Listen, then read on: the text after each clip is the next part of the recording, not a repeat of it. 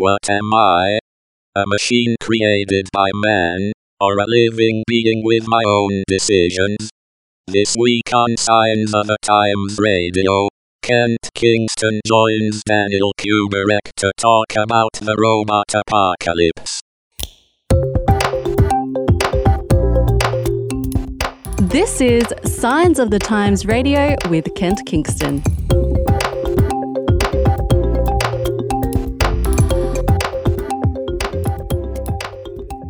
I'm here with Kent Kingston, the editor of Signs of the Times. Kent, how are you? I'm great, thanks, Daniel. How are you? I'm pretty good, thanks. It feels good being inside the boss's chair for once. Yeah. How does it feel to be inside the guest chair? The guest chair. Well, it's a little bit daunting, actually. I have no idea what you're going to say, and you're going to no doubt pitch a whole bunch of questions at me that I won't be able to answer. But I think between us, we'll puzzle it out. Well, that's right. You got to put your boss in an uncomfortable situation. Now, Kent, you had a great article in September about robots. The title of the article was Robot Reality. Yes, the cover article, Daniel. Yeah, it helps when you know the boss. Slightly biased. I mean, you were calling the shots on who ended up being the cover article, and then whoa, look, it ended up being you. Yeah, that was a little bit self-indulgent, wasn't it? I mean, what happened is that as a team, an editorial team, we were talking about this sort of launch edition of the new design of Signs of the Times magazine, and we were talking about what are the issues that people are thinking about, that people are discussing, that can sort of perhaps, if they thought about it more deeply, it might actually help them realize, there's something going on in this world. There's, what is our future, and how can we connect Bible truth to that? And that, it came up with artificial intelligence. And I thought, well, who can I get to write this? And I think time was getting short at that stage, and eventually it sort of fell to me. So I thought, okay, well, this is fun. I'll do a bit of research and come up with something. And I did really enjoy the research process, actually.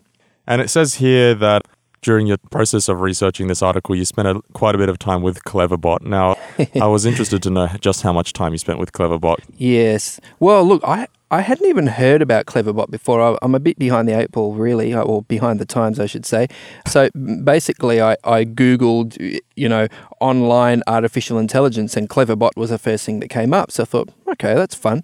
So jumped onto the website, and yes, Cleverbot is an artificial intelligence. You can talk to it, ask it questions, and it'll talk back to you. And I thought, okay, that's cool.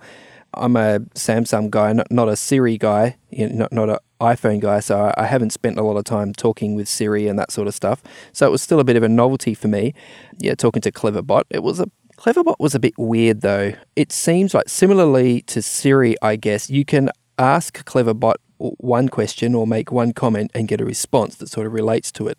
But if you then try to carry on a conversation where you refer back to things that have been said earlier in the conversation, it's a weird, disjointed sort of experience, because basically it seems Cleverbot doesn't keep in its memory what has happened earlier in the conversation, and isn't going to sort of catch on when you refer back to something that has been said earlier. So it was a little strange, but I did think it was important to ask Cleverbot, are you planning on invading the Earth with your robot hordes?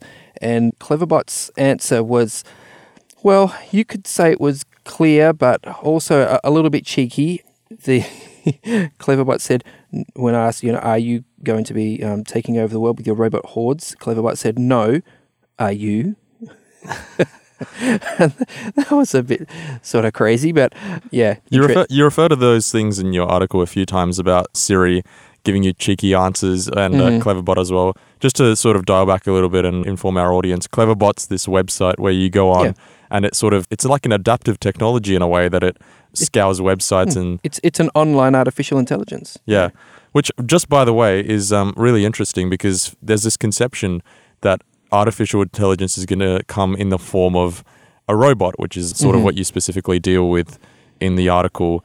Now, is it, or is it going to be coming in the form of a software cloud-based thing? Because, for example, Google this year, I think it was, released their plan for Google AI, which has nothing to do with robots, but it has everything to do with artificial intelligence. So what is the difference between robots and artificial intelligence? Are they intertwined? Look, I think they can be intertwined, but basically they're two completely separate things which can or don't have to be put together. So a robot is obviously a physical, machine that does work, which you speak a bit of Polish.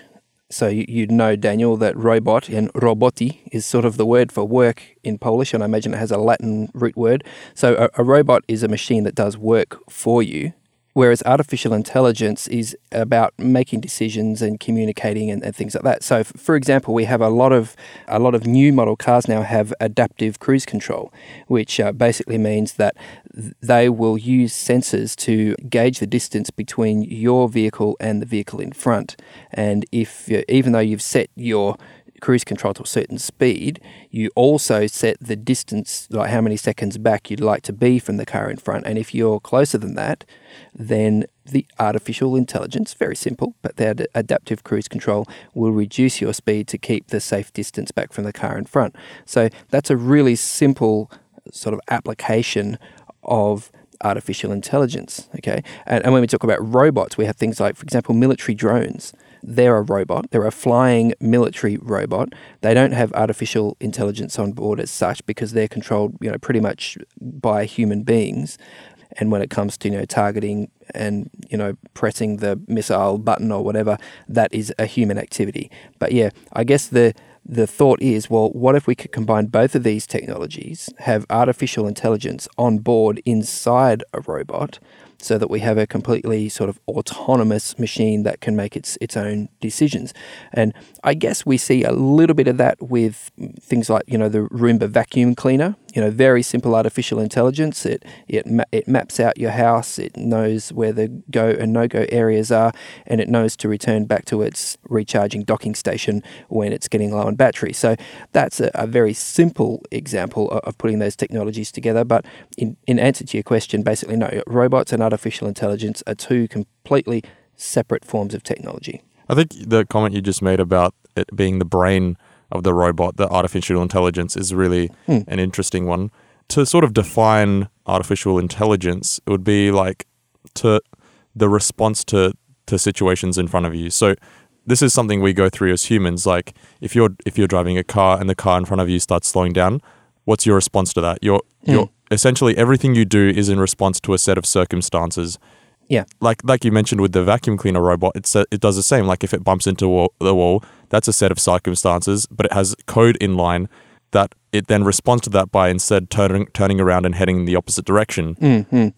I think basically the difference between a basic computer programming and artificial intelligence is that artificial intelligence learns. So once it's bumped into that wall, it basically begins to reprogram itself to say, okay, there's the wall, I won't go there again. And that learning capacity, I think, is possibly one of the first things that separates artificial intelligence from just your everyday, computer programming. But the thing that people are wondering about, whether you're a scientist or a computer engineer or a software engineer or whether you're a philosopher, in fact, is at what point does artificial intelligence become consciousness?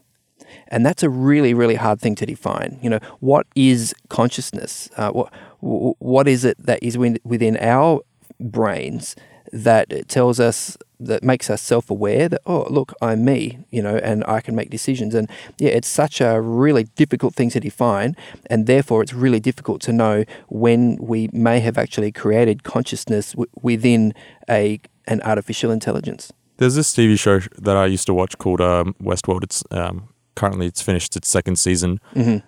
Essentially, the whole premise of the show is that there's this theme park where robots that look like humans exist. The robots begin to gain sentience as far as their own consciousness, and it sort of explores what's the process leading up to that. And the show really heavily suggests that it's memories. To be able to hold and retain memories is what makes you human, or sort of rather conscious. Which is a similar idea from learning from your experiences, isn't it? Because you've got to remember your experiences in order to learn from them. So that aspect of memory it would have to be important. Now, artificial intelligence itself is something that's really concerning some higher members of society. one of them is one that you brought up in your article, Elon Musk. Now, he's created Tesla, which is a car that is, like you mentioned, adapts to situations. It's viewed as autonomous in that it's self-driving, which is ironic because he actually is he's quite scared of artificial intelligence, as Elon Musk. Yeah, apparently. To the point where he's spent many years talking about how he thinks that it's going to be the end of us all is artificial intelligence, and that we should start looking at colonizing Mars because, that threat of artificial intelligence may end us all. Now, what do you think about that? Do you think that is a viable threat? Wow, it's pretty full on, and he seems to be serious about it because not only has he spent a lot of time, talking about it and thinking about it, he's also spent millions of dollars, planning his SpaceX rocket program. And I think just last week, he announced the name of the first passenger who would be jumping on his rocket to do a circuit of the moon. So yeah, he's got a space program, for goodness sake, so he does seem to be serious. Will robots and artificial intelligence take over the world? I honestly don't think so. I think that's a fairly extreme point of view. It's interesting, though, that for a very long time now, more than 100 years, humans have been concerned about the unintended side effects of our technology. I mean, you look at something like Mary Shelley's Frankenstein, for example. This is a really good example. A guy basically figures out a scientist figures out the formula for creating life. Gets a whole bunch of dead body parts, puts them all together, introduces some, chemical or electrical impulse or whatever that then brings these dead body parts back to life, and you've got this new living being. So basically, through technology, this new creature, comes into existence, and basically it's a bit scary, and a lot of people, the creature is very misunderstood, and things and the creature ends up going basically violent when it doesn't get its own way, and it isn't treated with respect and that sort of stuff. So, right back there from Mary Shelley's Frankenstein, we had this idea that, hey, we're so clever as humans, but what happens if our technology backfires on us? And that is a theme of so many science fiction movies and novels and things like that maybe this technology will get away from us. But nevertheless, I think really that the technology that we make as humans is really a mirror of ourselves. It's a mirror of our good side, and it's a mirror of our bad side.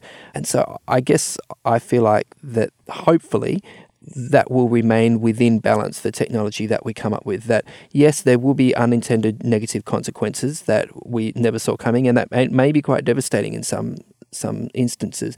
But I think also the good that is within humans, that because we're created in the image of God, we have that within us, and I believe that will also be reflected in the technologies we come up with. So yeah, look, I don't think robots are going to take over the world in the end, and there's that what I've said logically, but it's also looking at what the Bible says. The Bible forecasts the future in broad brushstroke terms, and it is pretty clear about who is in control, and that is God. God is in control, and it goes through, yes, we will be going through some hard times in the future, but I don't believe it's possible to interpret, what the Bible says about the future as meaning that we're going to be all eliminated or exterminated through a robot apocalypse.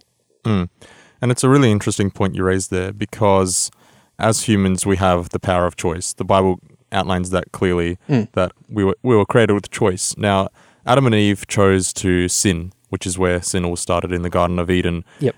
God could have just expected that as humans, or created as humans, that we were going to be just loving robots, that we weren't going to have the power of choice. And yet he allowed us to make our own mistakes.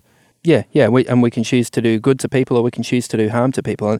And I think that is probably at the basis of our fear about artificial intelligence and robots, because we recognize within ourselves there is this darkness, there is this evil. We do hurt one another. And it's a terrible thing. And I think what we fear is that the technologies that we develop will somehow not only mirror but magnify that evil that is within us, and in some ways it show us human beings as to, what we really are.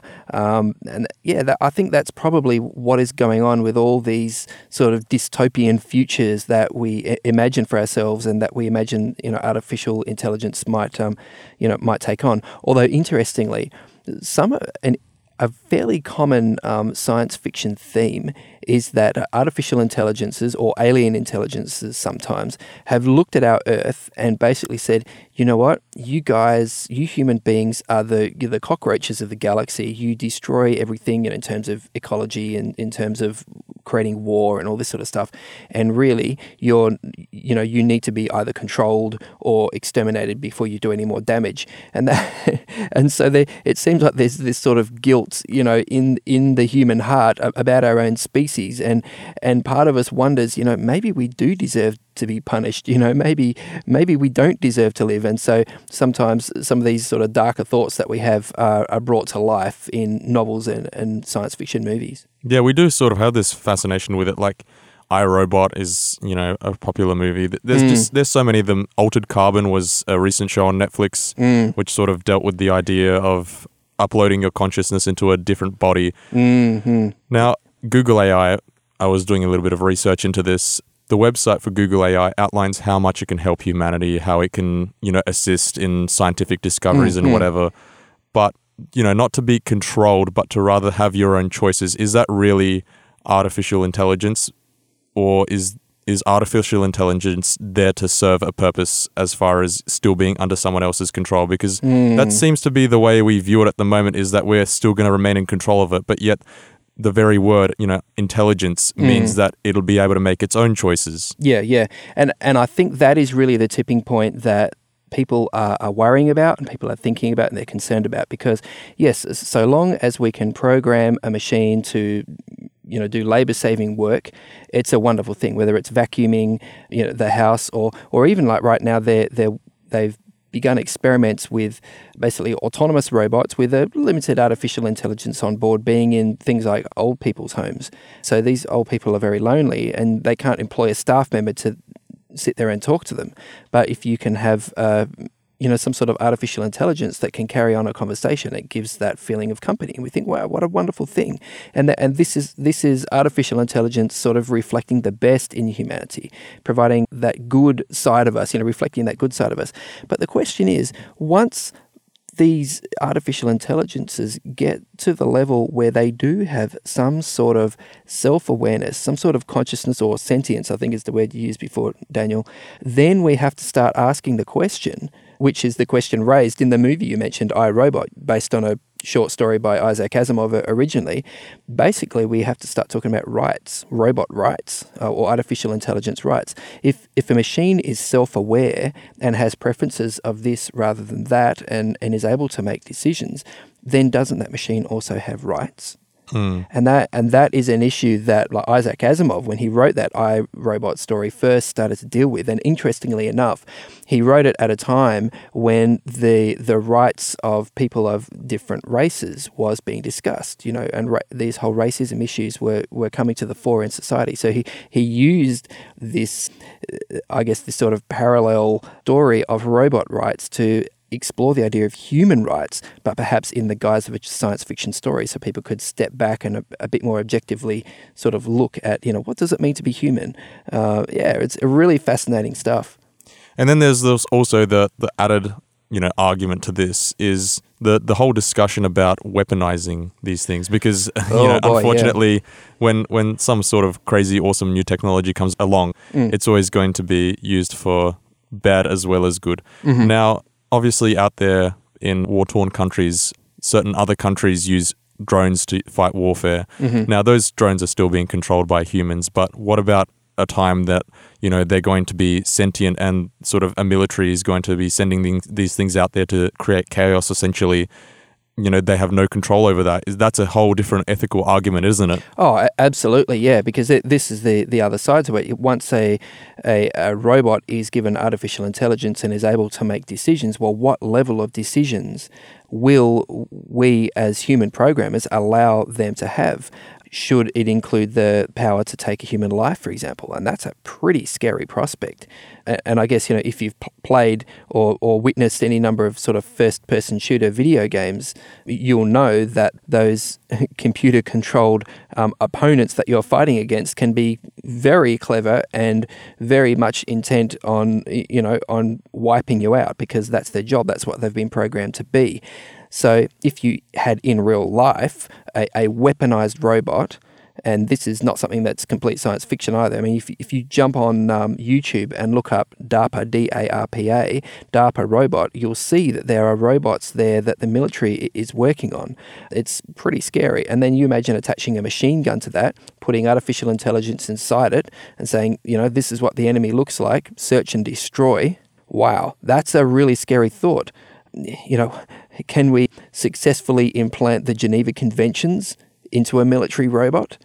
I think even now we struggle to do that with, as you mentioned, those military drones. Even now there are terrible atrocities, wartime atrocities that happen. I think basically because the operator is in another country looking at a screen with a finger on a very remote button, and there's all these layers of technology between the decision and the actual death, and it's very easy to distance yourself from the human impact. And I think if we have artificial intelligences actually making those decisions, the risk is that human life is cheapened even further. So yeah, there are big ethical discussions happening about this right now, and there are people, hoping that we never see autonomous military, weaponized robots. The Bible describes a time in Genesis 11 about when all humans were sort of working towards a collective cause. They thought that they were great and powerful and that they'd be able to build a tower that would reach all the way to heaven.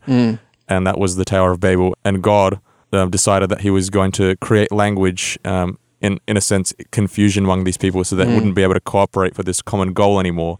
Do you think with us working as humanity, working towards this common goal of sort of having artificial intelligence that will serve us, are we sort of working towards a common goal that could lead about our destruction? Yeah, that's really interesting. I've never really thought about that story of the Tower of Babel in Genesis like that before. But you're right. Yeah, here's a group of people working together to develop a technology. In this case, an architectural technology, a very large tower and building that would enable them to stick together as a unified force and to escape perhaps a further flood, such as what Noah went through. And I guess I think human unity is a good thing when we can work together. But if we're working together for good ends or evil ends is a very good question. I think in that case, God had a very clear vision for how he wanted humanity to be. And I think as we've seen with urbanization, it's often a very fast road to a lot of trouble and moral depravity and things like that. And perhaps God really wanted these people to establish themselves in small communities around the earth and live close to the earth. And that would be a sort of a much healthier, much more natural, much more family-oriented way to live rather than being in this one big city. So he decided, this is what needs to happen at this stage. But yeah, look, it's a good question you ask, Daniel, and it's really hard to know the future, and it's certainly even harder to know, what is in the mind of God exactly. But I know he certainly, does have a plan for us. The people who were building the Tower of Babel at the time thought that they were, in control of, what they were doing, that in a sense they were like God. I particularly have come across with, this talk about artificial intelligence. It's almost like we are our gods. We are the master of this technology that we're sort of bringing birth to. Where does God come in that sort of equation? I think certainly, humans, we have had a habit of being carried away with our own cleverness. We're coming up, in a couple of months now. In November, we've got the 100th anniversary of the end of the First World War. I mean, that was a shock to people. Because after these sort of decades previously of, wow, aren't we humans so clever? Look at all the technologies we're coming up with. This is fantastic. Then they saw that technologies turned into tanks and machine guns and barbed wire and mustard gas. And they saw this incredible destruction of human lives. And it really, I think, rocked a lot of people back on their heels to think, wow, we thought we were so clever. And now we're seeing, what happens with our cleverness. It gets turned into self-destruction. And it was a very sobering moment in history, I think, for humanity to realize that cleverness is not enough. We actually also need to somehow learn to be good. And that's a much tougher thing than coming up with new technology. Absolutely. Technological advancement has always been it particularly was in World War One. You see huge strides, and particularly in World War Two as well. And as humans, it's always our sort of motive to push the boundaries, isn't it? We want to make something that's faster, build something that's stronger. As a human species, we can't accept that we're going to be stagnating. We have to be pushing the boundaries, don't we? But honestly, Daniel, I think God created us that way. I mean, the Bible begins with, in the beginning, God created, So God is a creative God, and then the Bible also tells us that God created male and female in his own image. So it stands to reason that we as human beings also have that creative impulse. So it's a great thing. It's a God-given thing to want to create and to want to progress and to want to make things better and to want to come up with new technologies. It's an incredible thing. But I really do strongly believe that technological or creative process needs to be in line with our moral and ethical progress, because if those two things get out of whack, then we can end up with being able to do all sorts of clever things that are actually really destructive or even evil things. Yeah, now just one final thought. The Bible doesn't specifically talk about robots, but it does talk about what sort of climate that the end of times is going to be about, and it sort of does talk about technological advancement in Matthew 24 particularly. Now, what exactly does it say in there? The chapters, Matthew chapter 24 and chapter 25, Jesus is speaking there, and he's answering his disciples' questions about what the time of the end is going to look like. And he does give some specifics there about natural disasters, about wars and rumors of wars. But Jesus says, look, this is only going to be the beginning of birth pains, he said. It's interesting that Jesus' focus is not so much on technology. It's not even so much on natural and man-made disasters. His focus is very much on, hey, don't be fooled, he says, because during these times, and it's true that during times of upheaval and extreme situations, people are often easily deceived by extreme politics, by leaders who say extreme things. You think of Hitler, for example, in World War II. The German people were in a difficult place at that time, and they listened to Hitler. So Jesus says, don't be fooled. There are going to be false Christs and false messiahs around. You need to know who I am in order not to be fooled by that. So yeah, and he says, and while you're there, there is going to be a delay.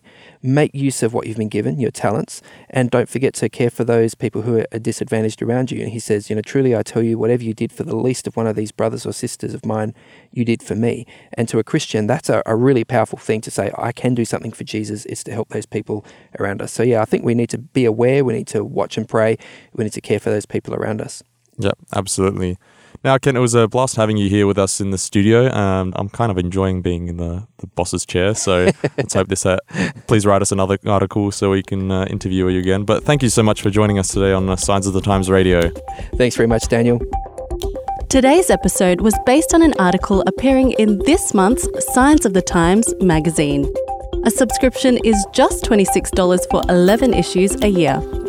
To find out more, visit signsofthetimes.org.au. Signs of the Times has been published in Australia since 1886 and is proudly produced by Adventist Media.